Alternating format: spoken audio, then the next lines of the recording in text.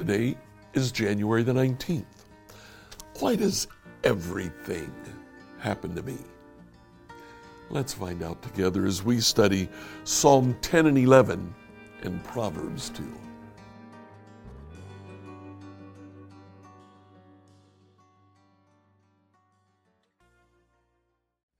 On our continuing quest to read through the Bible, getting a little break from some of the longer sections of the Old Testament, I'd invite you today to read Psalm 10 and 11 and Proverbs chapter 2.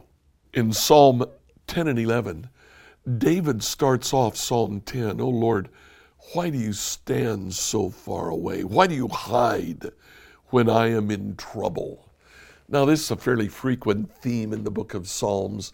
David looks at what's going on around him and he says, why does everything happen to me? Where are you, God? Why aren't you doing something about this? David goes on to talk about not only himself, but what he sees in the wicked. He looks at the wicked and he says, this isn't happening to them. Verse 6, they think nothing bad will ever happen to us. We'll be free of trouble forever. Verse 11, the wicked think, God isn't watching us. He's closed his eyes. He won't even see what we do. Now, David looks at what's happening to him. He sees trouble, problems, and he cries to the Lord. It's okay to complain to the Lord.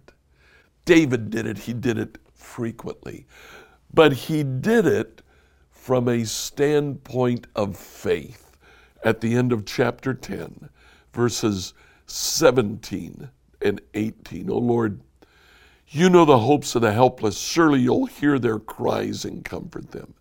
You'll bring justice to the orphans and the oppressed, so mere people can no longer terrify them."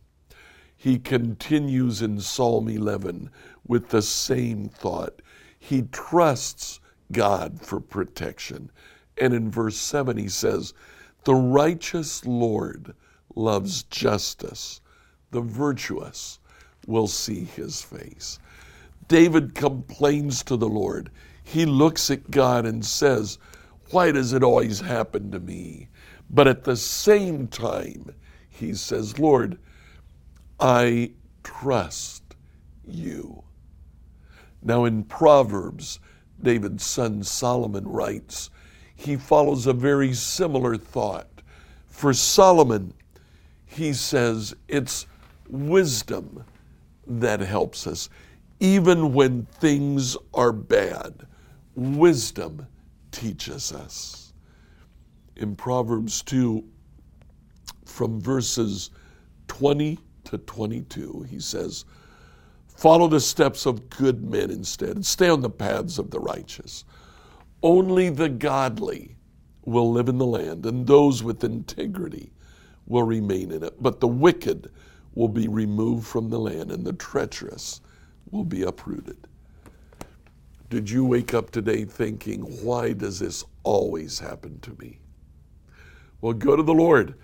Let him know how you feel, but let him know that you still trust him. You still will follow him. Like, follow, and subscribe to this devotional on the platform that you use to listen to it. Tomorrow, we'll look to the New Testament and ask, what did Jesus do?